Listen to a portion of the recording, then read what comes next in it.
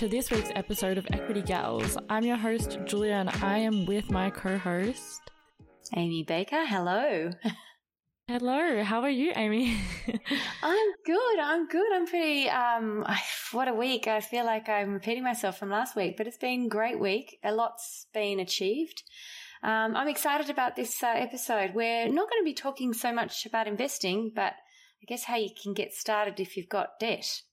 So we're talking about how we can kick goals when you have bad debt. In other words, really manage our cash flow to our advantage. Yeah. Okay, so as we mentioned previously, before every episode, we are going to start with a weekly mantra. I did forget last week, sorry guys. But yeah, so this week's mantra was, it wasn't a waste of money if it was important to you.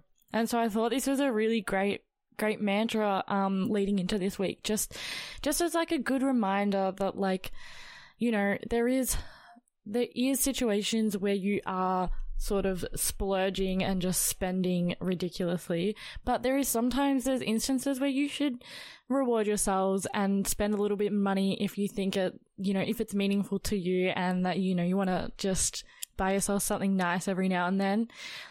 It's just a good reminder and like a nice reward, and if it makes you feel good. I mean, I do it sometimes, like sometimes I'll just randomly spend a little bit more than what I would normally if I was to buy myself something, just because, you know, it makes me feel good and it's a good reminder that I'm doing well. Absolutely. Well, the key to investing, I always say this, and anyone who knows me, I always say investing is like having your cake and eat it too. So if you've got your money sorted, then why not enjoy it as well? The other part of this is knowing that if you sort of know what you want and you've got some goals, that buying can be either just frivolously buying or could be investing. So when I go and buy myself an outfit, I'm, you know, cautious and aware of, well, what have I already got? What do I need?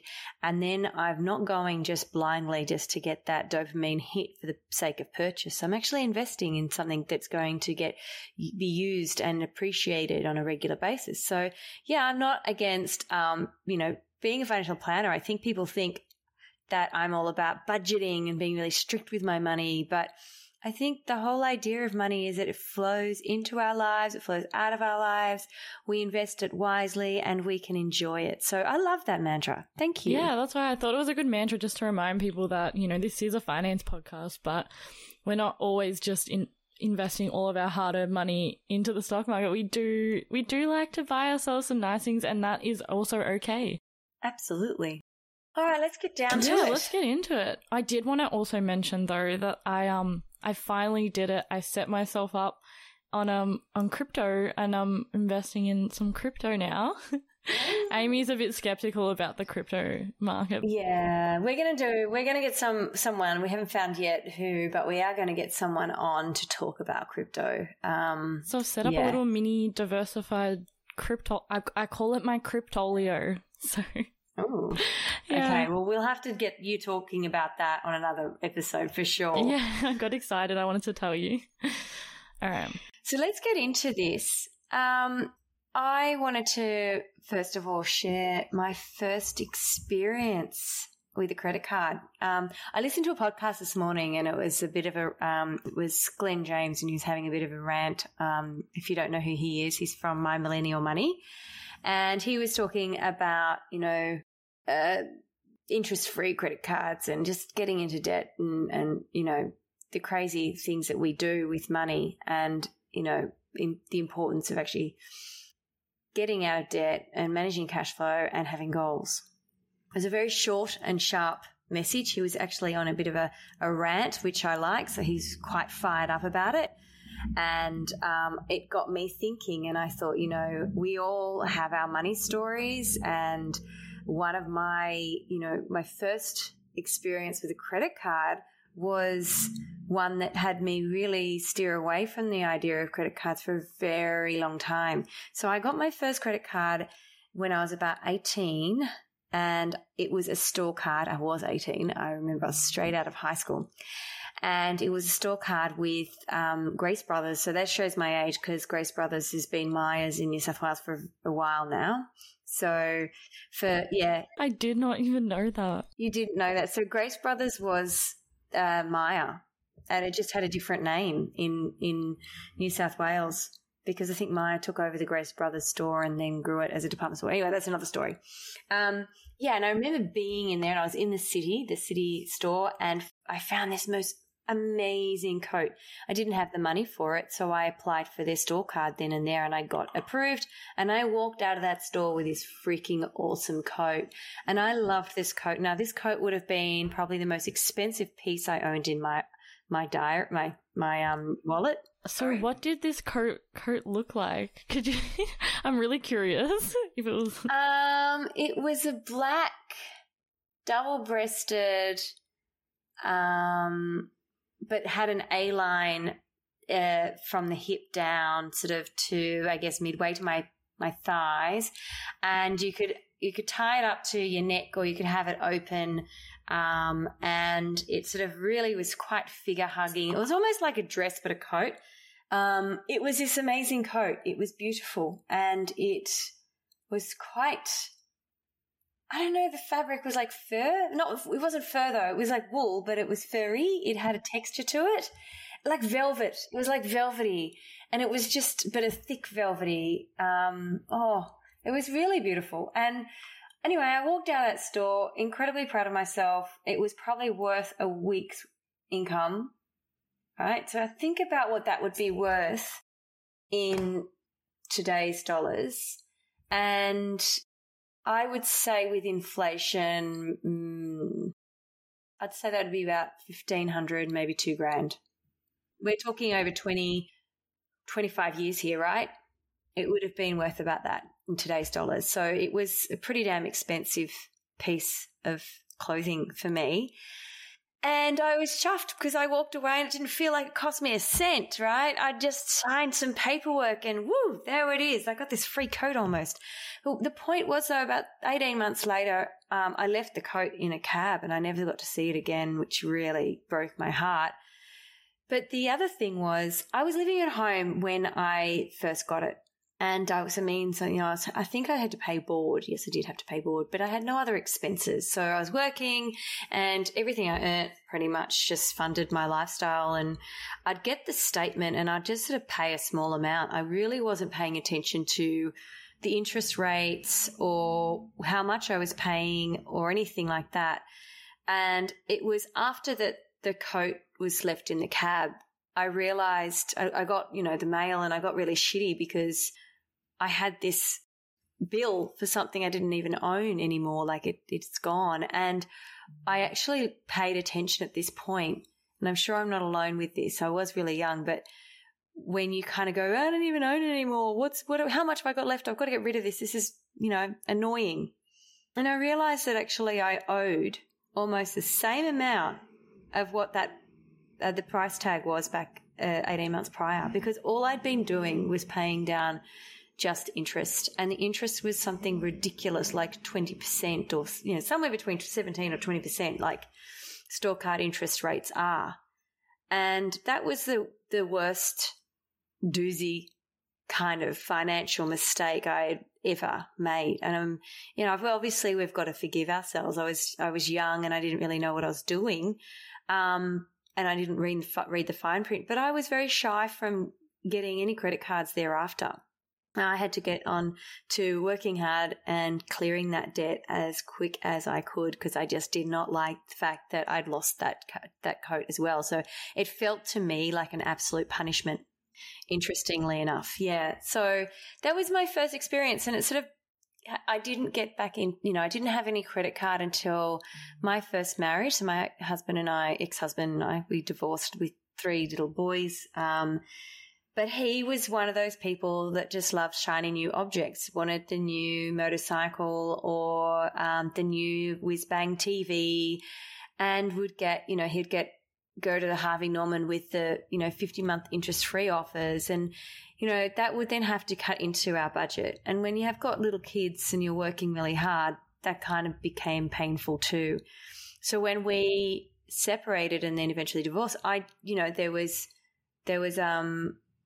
credit card debt that had occurred through that marriage that it's that relationship debt that you can kind of get into. And it's something, actually, that's a topic in itself we will talk about. But my point is, I'm not sure, I've not actually been a saint when it comes to my money. And after that, being a single mum and 3 boys, and I think Brandon was maybe 2.5 or 3 when my husband and I split. So I had a 3-year-old, 5-year-old, 7-year-old or 6-year-old or something like that. They were little boys. And I started my business, and I started my business from scratch. So I was working part-time in a cafe and a restaurant and also operating a financial planning business. So, that's the sort of the lessons of hard knocks. I very quickly learned, although I was good with money and I educated, I was a financial advisor. I was on a single income, living in Sydney in the eastern suburbs, trying to keep the roof over my head, trying to maintain independence and meet all my boys' needs. And clients weren't just flying through the door at that time. It was I'd had to really build up my reputation as an advisor and slowly build my business. So, especially in a male-dominated industry. Absolutely. And I didn't have it. I was working from home. It was a different world back then, and I had to be very frugal. So the systems, the banking system and cash flow process that I created back then, I still teach my clients now, and it works. It's foolproof, I believe. And if you get it right and you automate it, you are smooth sailing. It's pretty amazing. And basically there's 3 things that you need to consider when you want to grow your wealth, clear debt, and manage your cash flow. First, you need to know your numbers, what you earn, what you're committed to, and what is left over. And I'll go into this and break it down a bit later, but know your numbers is the absolute number one thing. Now, when you have debt, that's the second part of knowing your numbers. So you may have a minimum amount that you're paying to that debt, but you might find that will take forever to clear.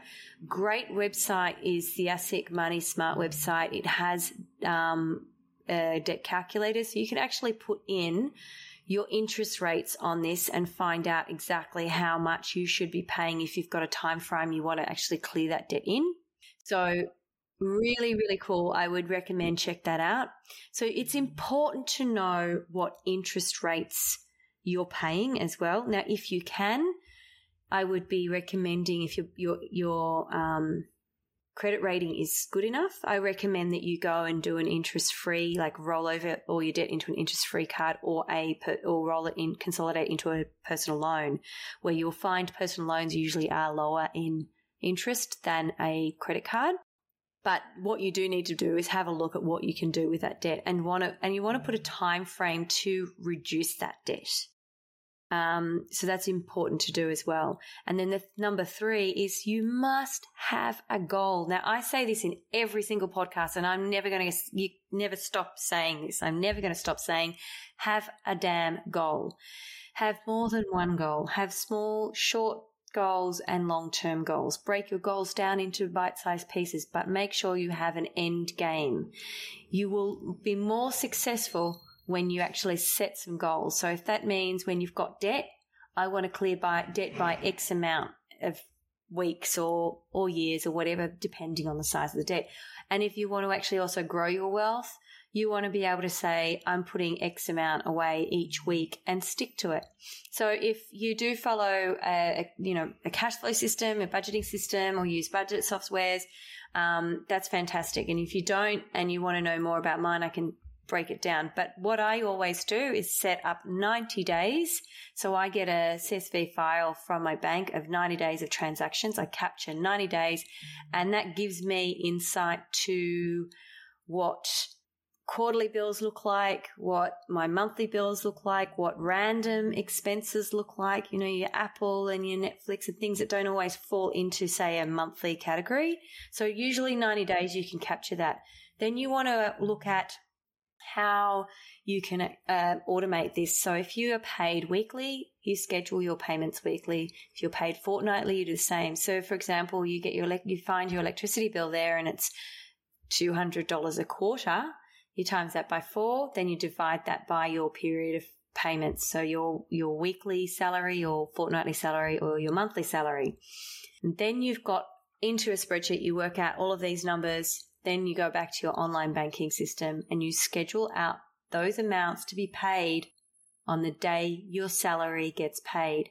You then pay yourself what I call your variable or your discretionary. So your money for food, clothing, things that just sort of don't have a fixed amount that you are not committed to through a contract of some sort, basically. So your rent, or mortgage, your electricity bill, your gym membership, Amazon, Apple, iTunes, your phone bill, your internet, all of that, they would be considered your fixed expenses. Your variables are your fun stuff, going out for drinks with the girls on a Friday night, kicking the shop, say, every now and then, or going out for dinner, and also groceries, things that actually just fluctuate from week to week.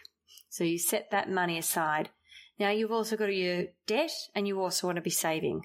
So you've got to be paying yourself an amount to clear debt, and you've got to be paying yourself an amount to invest. So I hope that was a big rundown there on those 3 things, but and we will put in show notes some step-by-step guide on how to do that. So make note, Julia, I've got to do that for the show notes.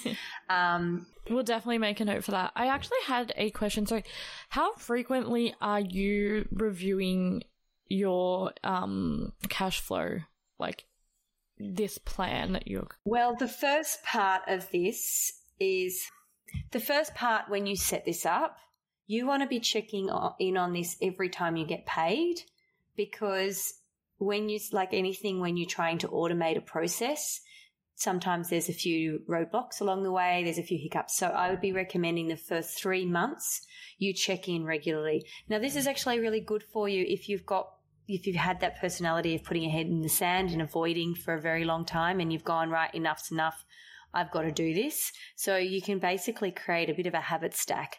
That's from James Clear from Atomic Habits. Like, what habit stacking is starting small, little things, and making adjustments and making that habit bigger and bigger and bigger. So I always say, if you are at one to avoid, then when you're doing something like, in a weekly, okay, on a Monday morning, you might look on your, you might over breakfast be in the habit of going and opening your iPhone and looking at your week schedule.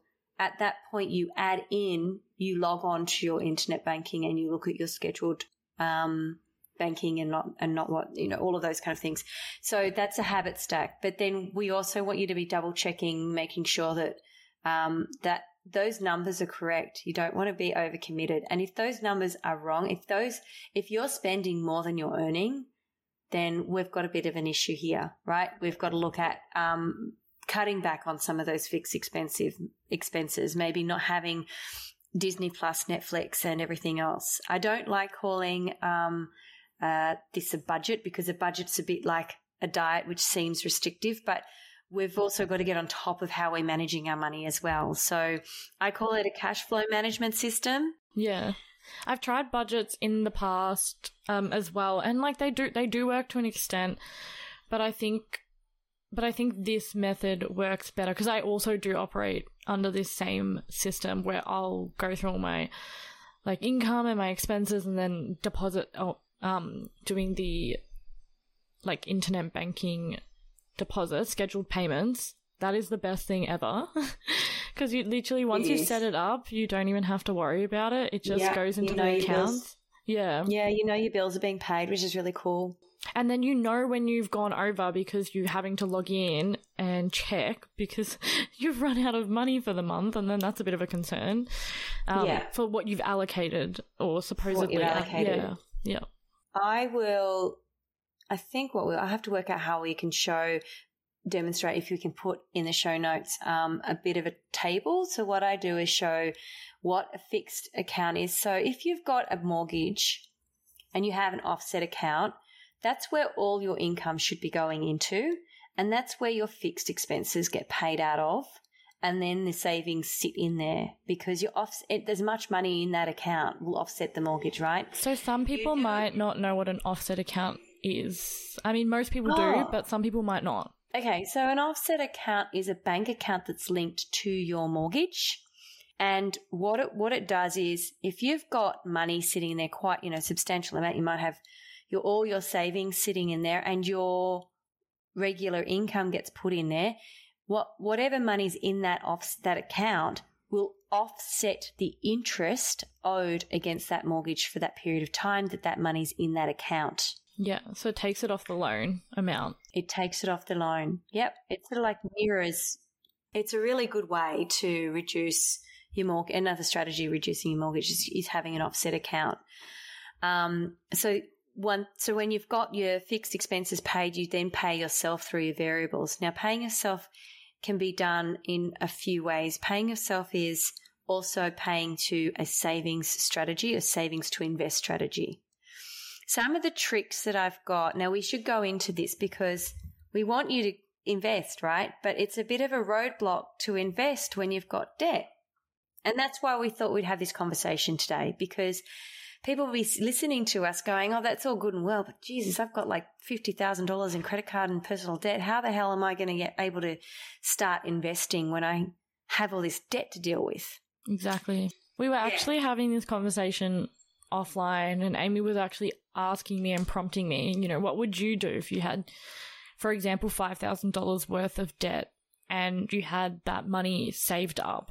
Would you pay that off or would you do you have to account for certain expenses? But, obviously I was thinking from my own personal perspective and, I'm young and still living at home with my parents and I don't have many expenses in that regard. And so I said to her, I would pay that off and then, straight away. But then when Amy put it into perspective in terms of other people's experiences, which she's going to explain now. But yeah. Yeah. So there are people that use my automated banking system and they like to have a credit card for points, for example, and every month they get paid, they just clear that credit card in one hit and they don't pay interest, but they're getting points. They're getting rewarded to do it that way. And that's absolutely fine if you are able to do that, if you have the discipline to do that, and all your expenses are simply set up in that credit card and you just transfer from your income to that, then it's absolutely fine. But if you're the kind of person that sees a credit card and it's like, woo, free money, I would avoid credit cards altogether. If you want something, you save for it. We are in a world of instant gratification. There are ways you can budget things through, with Afterpay and that, but that can also get quite dangerous. So just be mindful of your personality type and just be really honest with yourself, because that's also a problem. So going back to what Julia was saying, if you had $5,000 sitting in your bank and you had a credit card that had a balance of $5,000, well, logic would say, why don't you just clear it? If that's all you have and you've got a job that isn't, you don't know that, as we all experienced this in the last 2 years, over the last 2 years with COVID, last year and this year, we just don't know what's around the corner. So is it safe to just clear your savings to clear a debt? Maybe not. I'm of the school of thought, now everybody has their opinion on this. I'm of the school of thought to have your safety net, to have an amount that you will fall back on, and that should be able to pay all your expenses, including the debt you would owe for a period of time until you are back on your feet and back into work. So $5,000 sitting in a savings account, maybe half of that could go to the debt, absolutely clear that. And of course, as I said in the beginning of the show, first thing to do is look if you can get a better interest rate or even go to zero balance and then create a plan on clearing that debt as quickly as possible. If you've managed to save that $5,000, you'll find it easy to clear the debt. What I also be recommending is putting out a bit of a spreadsheet with dates to go when you want that debt cleared. So again, going to that Money Smart website and you can actually go, how many months will that take if I paid $200 to clear something? So you've got to be mindful. Everyone's situation is different. So going back to what you said, Julia, if I had $5,000 and I had $5,000 debt, I would just clear it. But your situation is that you're living with mum and dad, you don't have any overheads, and you could pretty much get part-time work and be fine. You're not going to be out in the street. But if you're paying rent, you may have dependents, then it wouldn't be smart to just throw all of that money onto a debt when you might not have anything else to fall back on. Yeah, it's hard. Yeah, it's hard when you've got a family and you've got things to pay for. And yeah, so you've got to sort of, there's a delicate balance. So one thing I recommend when you've got, especially if you've got multiple debts, if you can't consolidate them into one or get the zero transfer offer, the snowball effect is a really great method, a great strategy to clear debt. So what it does is you look for the smallest owing amount first and you focus on clearing that, right? And while you're focused on clearing that, you just basically pay minimum on whatever else is there.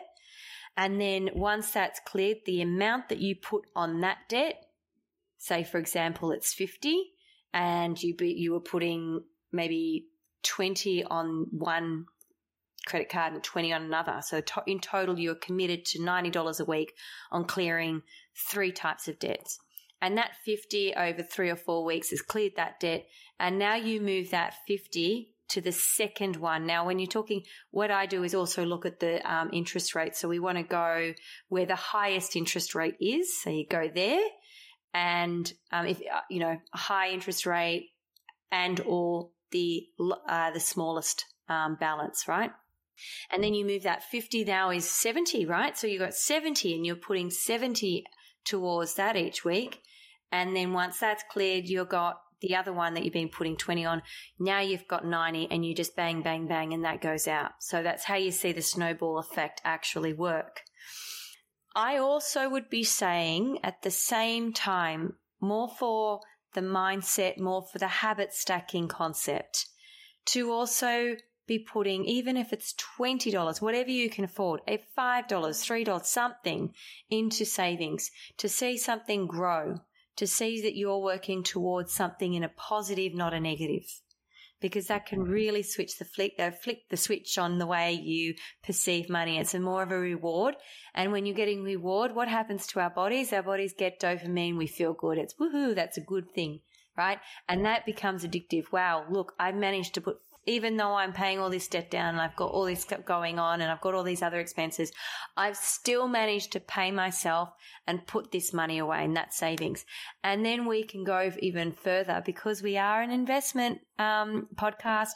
We can go further and we can say, why don't you use something like Raise?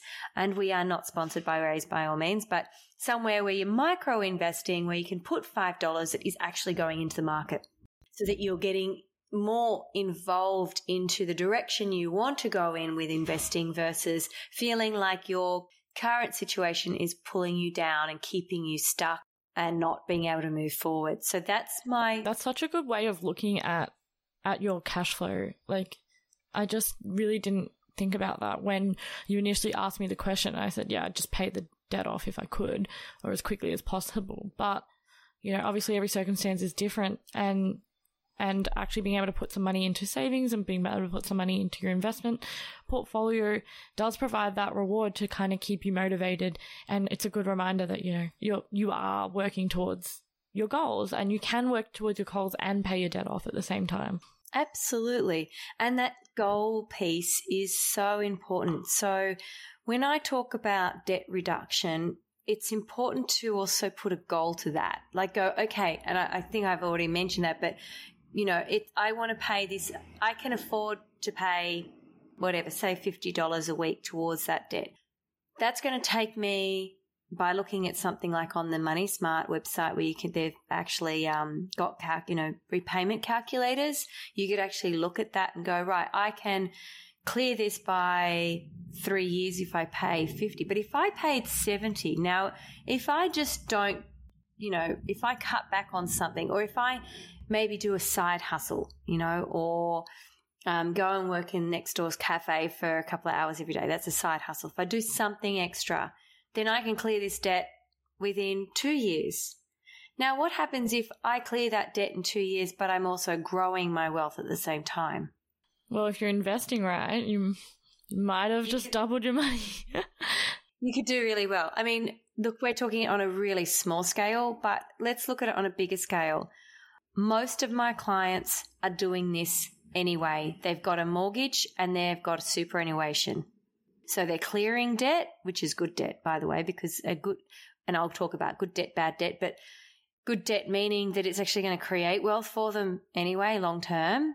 And they're clearing debt and they're also growing their wealth with superannuation. So that's something, again, for the mindset. Although you might be clearing personal debt and going, right, okay, we all make dumb mistakes. Exactly what I did in the beginning of this podcast. So I said, I got a credit card and it took me way longer than I expected to pay off, and I didn't even own the item after, by the time I paid it off. It wasn't even yours. It wasn't even mine anymore. It was someone in that cab. Whoever got in the next cab would have gone, whoa, this is a really nice coat. It must have been really nice, Amy. Wish you had a photo. Do you at least have a photo? No, well, back then, it was the 90s. Oh, the 90s fashion was a bit of a vibe, I must admit. Oh, it's all come back. Anyway, we're digressing. 80s can go in the bin, please. Just put it in the bin. I never liked the 80s fashion. I'm so sorry. But I would have been perfect for it because I have naturally really curly, buffy hair. So there you go. Yeah, I would have fit right in. I wouldn't have even needed a perm. Anyway, we're digressing. We are digressing. We were talking, where were we? We were speaking about, a great tip, another mindset tip is when we're dealing with personal debt, I was going on about my mistake. That's right. We all make mistakes, and don't beat yourself up, because there you go. You've just learned a valuable lesson, and in fact, probably invaluable when you actually turn that around and create more positive habits. And then the other thing is looking at your super. Go in and check out. Even if you're a startup, like, Julia's age, you're in your early 20s, you're still going to have something, right? And if you calculate that less your debt, you might be in a positive net position. And as you're growing your wealth working, so, you might be in your 30s. Again, you look at that less. I mean, obviously it's harder to do when you've got a mortgage. That's a completely different ballgame. But you're looking at personal debt, just have a look at your super and go, you know what? I'm still building wealth. I'm all right. I'm doing okay. And if you do use a system like Raise, where you can round up every time you go and buy a coffee, 50 cents can go to your investment portfolio in Raise, and then you can maybe put $10 a week towards Raise, and just set and forget. I think back on your point about how these lessons are actually invaluable, and you might not even realize that at this point in time, but in most instances when we're in those situations, we look back and we go, oh, I'm never doing that again. Like Amy mentioned, she was never going to set herself up under that reward system again, and she learnt a very valuable lesson. And like, we've all been there. I was there, and I mentioned it in the very first podcast episode about how I had invested a couple of $1,000s into a particular stock, and I had lost all my money. Obviously, again, another valuable mistake that I learned was to do my research in that moment. I know it's off topic about talking about cash flow. Not really. Yeah, but this was a very valuable lesson that I learned from my mistakes. And then I went again, and this particular stock still haunted me today, because then I found out that I learned that particular companies can actually repurchase stocks back if it's below $500. And so this particular stock that I lost all my money on and never sold at a loss or anything, never crystallized that asset. And I found out that I had actually, they bought it back and sold my stock. And so that was another valuable lesson that I learned as well, that I need to go and check the announcements of any of my, the announcements that you receive on any of the stocks that you've purchased. I know it's a bit off topic, but that was my valuable lesson that I learned, and I'll never make again. But yeah. I guess the lesson in this, I mean, if we're taking away lessons from this podcast today, one would be to look at your statements. Like my lesson was I just went, oh, cool, got this coat, off I go. It was just fine. Sign the dotted line, didn't read the fine print, get the statements, don't really look at the statements, just see balance, just see, because what they do is, they put what the minimum payment is in bold, and you go, oh, $50 or $40, whatever. Oh, the app done, that's done for the month. And you're not looking at the bottom part of the page, which is in small writing with your statement of actual balance, total balance owing. So, I was just being ignorant. I had my head in the sand when it came to money back then. And it was really when, besides that lesson, I went and started at the bank in Kale was newborn. So over 17 years ago, I started at St. George Bank in the collections department. And that's what got me into financial planning, because every call that I made, I found that they were in debt to the bank, either through a credit card, personal loan, or their mortgage. And every single conversation had a reason that could have been avoided through education, financial literacy, or insurance, life insurance, because it would have been either somebody had lost their job because they're through sickness and accident and they needed income protection and they didn't have it, or they didn't understand the fine print, or they didn't understand how to manage their money. I mean, there's our situations where people go through divorce and things like that. That usually ends up getting settled later with sale of a property or whatnot. But in most cases, it was stuff that you kind of go, well, if you are working, there is a way out of this. There usually is a way out of getting of your debt. You've just got to be proactive about it, and you've just got to really want to be in control and actually improve your situation, because no one wants debt collectors calling them, right? No, it would be a horrible feeling to have someone not calling you and asking for money, your money that you owe. But I think it's also, if you're in that situation, then it's completely fine. And, it's okay. You just have to kind of be honest with yourself and ask yourself, what do you really want? Do you want to get out of this situation? If you do, you have to be proactive and actually commit to that and believe that you're going to be okay, because you are going to be okay. You are going to be okay. If you're out there and you're listening to this, you're going to be okay. There is help out there. You just need to seek it, and Absolutely. People will help you. Yeah. Absolutely. There's actually lots of financial counselors out there as well. There's lots of sort of budgeting and debt management businesses that can help people. But I hope that our listeners are actually at a point where they're looking at their situation. They're listening to a podcast about investing and wanting to turn things around to their wealth, creating their believers that wealth is theirs to have. And it is yours to have. Yes, you are deserving. I think I think we also repel money because we think we are not deserving of it. And you are, you are deserving of all the money in the world, as long as, it's for the right and moral reasons, but, Okay, you're starting to go on the verge there, the edge of going over the sort of manifesting the money coaching stuff. I need to, but we had that whole lesson last night. I'm feeling good. Yeah, we need. Yeah, so just a bit of background, people. I'm a money mindset coach, and I and my business partner, Kara Mollica, are teaching advisors and financial professionals, and Julie is one of our students as well, how to implement the money mindset coaching process into a financial planning business. Money mindset is probably the less woo-woo term to how do we really manifest what we want. And there is a lot of science behind this, and we're going to delve into a completely different episode if I keep going down this spiral road here.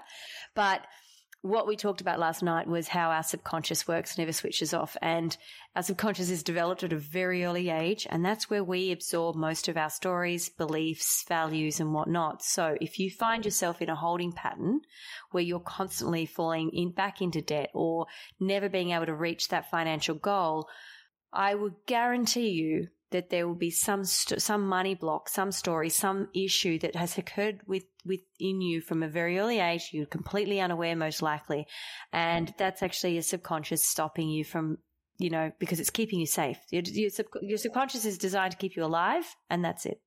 Yeah, because the more that I'm learning about this, and that's why I keep bringing it back, because the more that I learn about it, a lot of it does have to do, because you can have all the resources in the world, but if you don't have your mindset right and you're repelling the money for whatever reason, for whatever underlying issue, you're not going to achieve that goal. It's just unfortunate, but it's just the truth.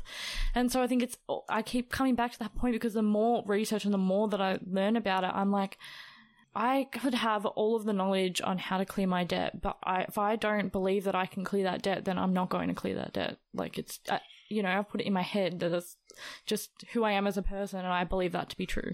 But yeah, that's why I feel like I keep coming back to this conversation, because I think it should be mindful when you're also trying to clear your debt as well. But yeah. I think we need to do an episode on this work that we're doing, but I reckon, we've already planned out the next 4-5 episodes. So maybe, Julia, you'll have completed the course. And once you've completed your course, we come back and we will do an episode on how you can get your money mindset right so that you can invest and make so much more than you currently have at the moment. Yeah. But also, just in the interim, get your savings sorted, evaluate your savings plan. Yeah, let's get back to practical. Like, I've just gone completely off topic into into my manifestation woo-woo land. But let's go back to this. The point of this episode was be aware, know your numbers. So the 3 key things I had stated earlier. So there's 2 numbers you need to know. Know your numbers and what you're earning, and all your fixed expenses. Then know deep down what your real numbers are when it comes to your debt. So go back and have a look at the interest rates, see if you can consolidate, see if you can actually if you've got a credit card debt, and maybe you can do the interest free, and then plan through that 12 or 24 month of that interest-free period so that you clear that debt during that period of time, and you cut up the other account and you make sure that other account that is being replaced is dead and gone.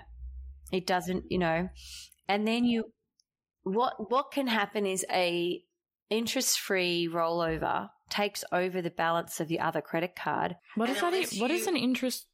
So you're consolidating all of your credit into an interest-free account.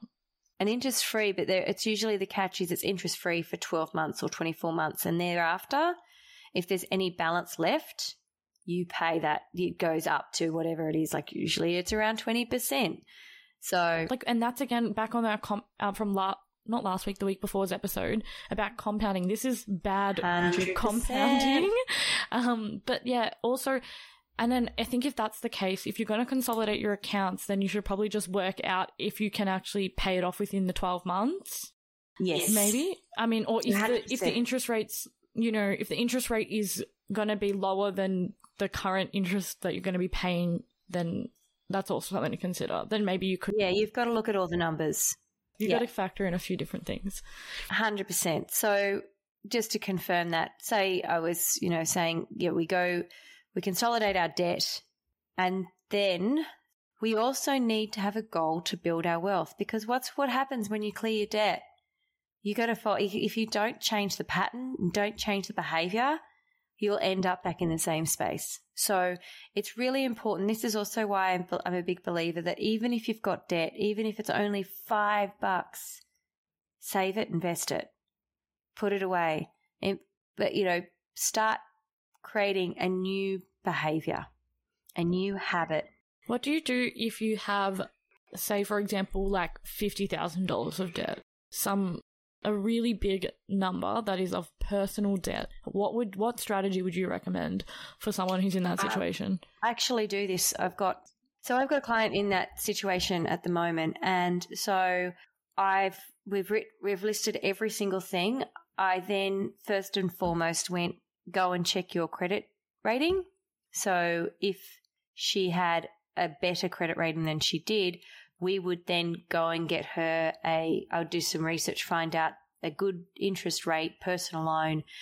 And based on that, we'd calculate how much she could afford, because right now she's paying over $1,000 a month to clear this, and she's getting nowhere fast, right? Because you've got credit cards, you've got loans and all sorts of things all scattered over the place. So then what I'd be recommending, first try and get the personal loan. So then it's consolidated into one interest rate that we can calculate and then paid off.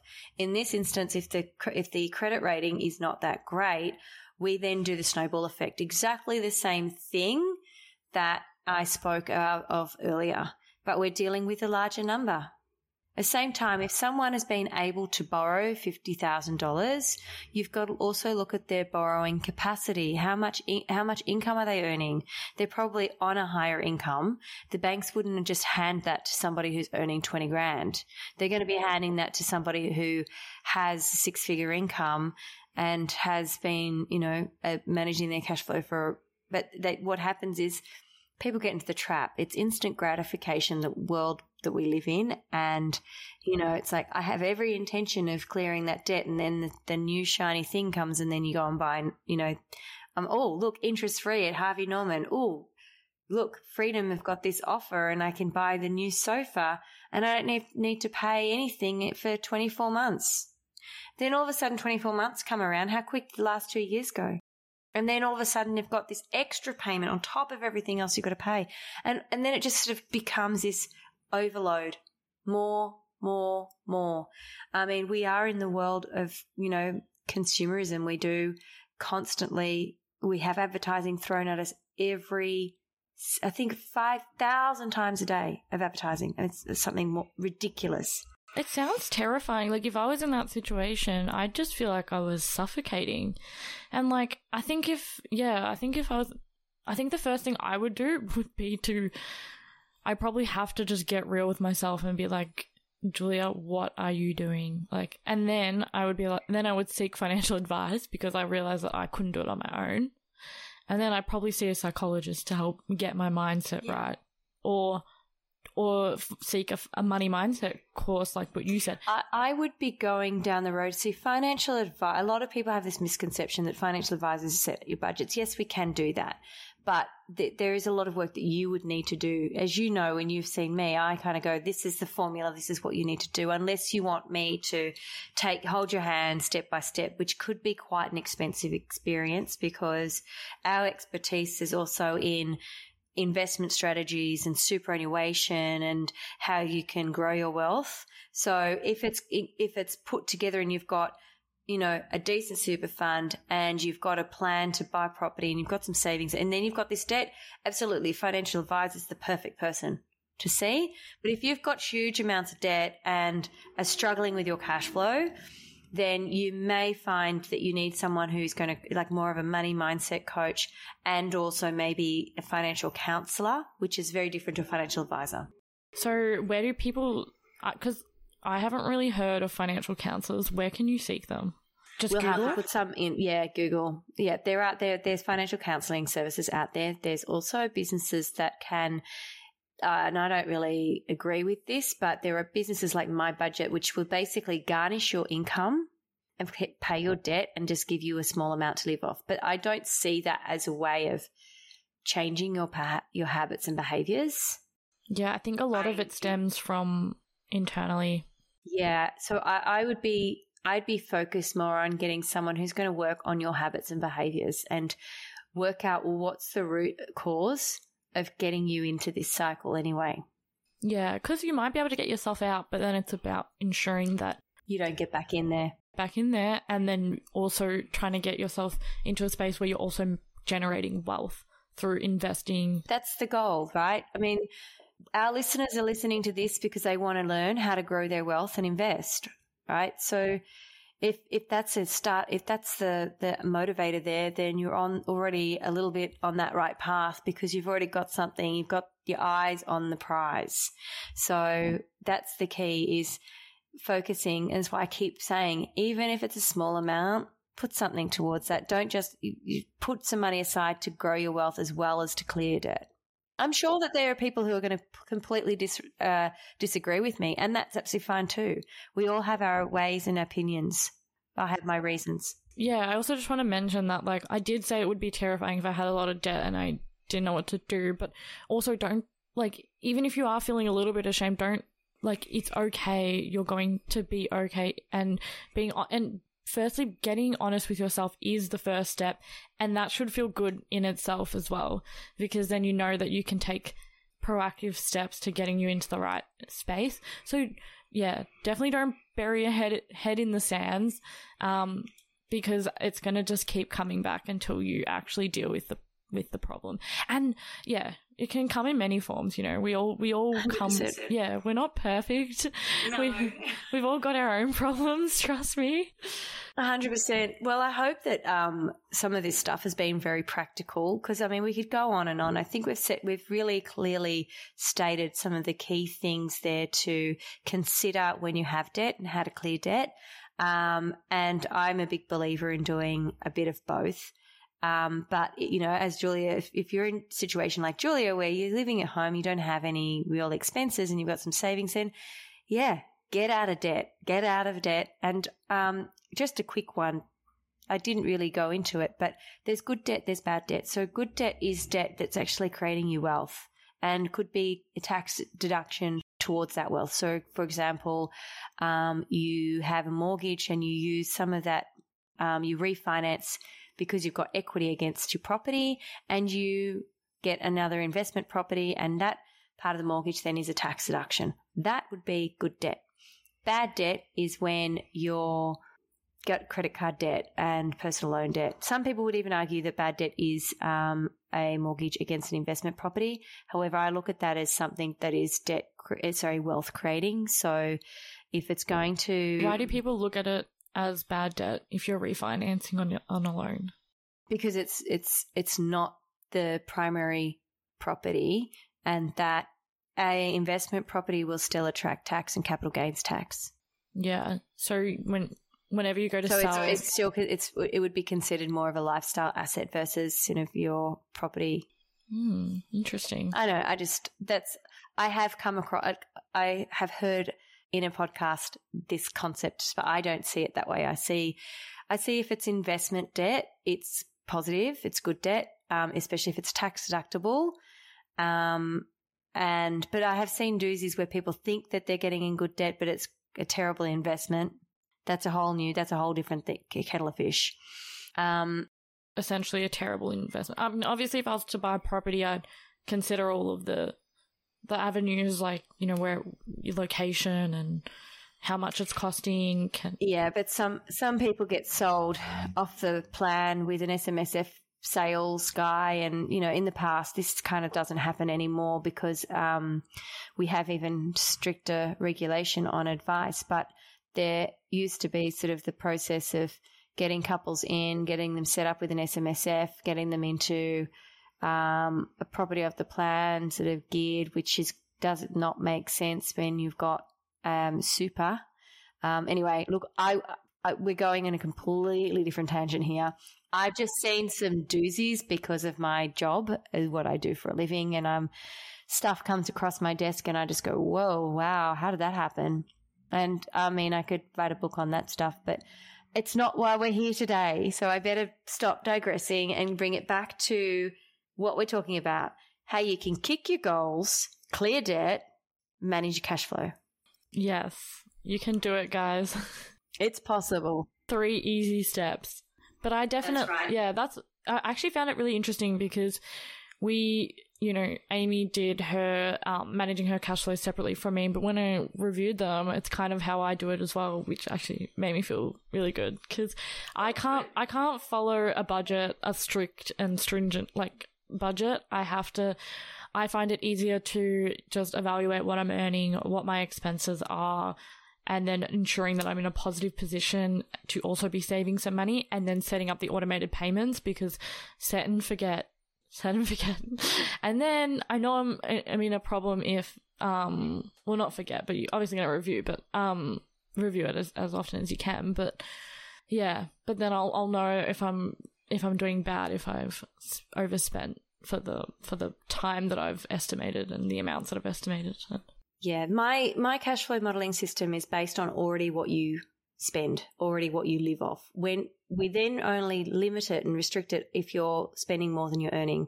But the idea is then actually restructuring it so that the money is funneled to where it needs to go, so that you then can get ahead where you should be going. So, and you're not sort of losing money along the way. So looking at 90 days is a really good way of capturing absolutely everything.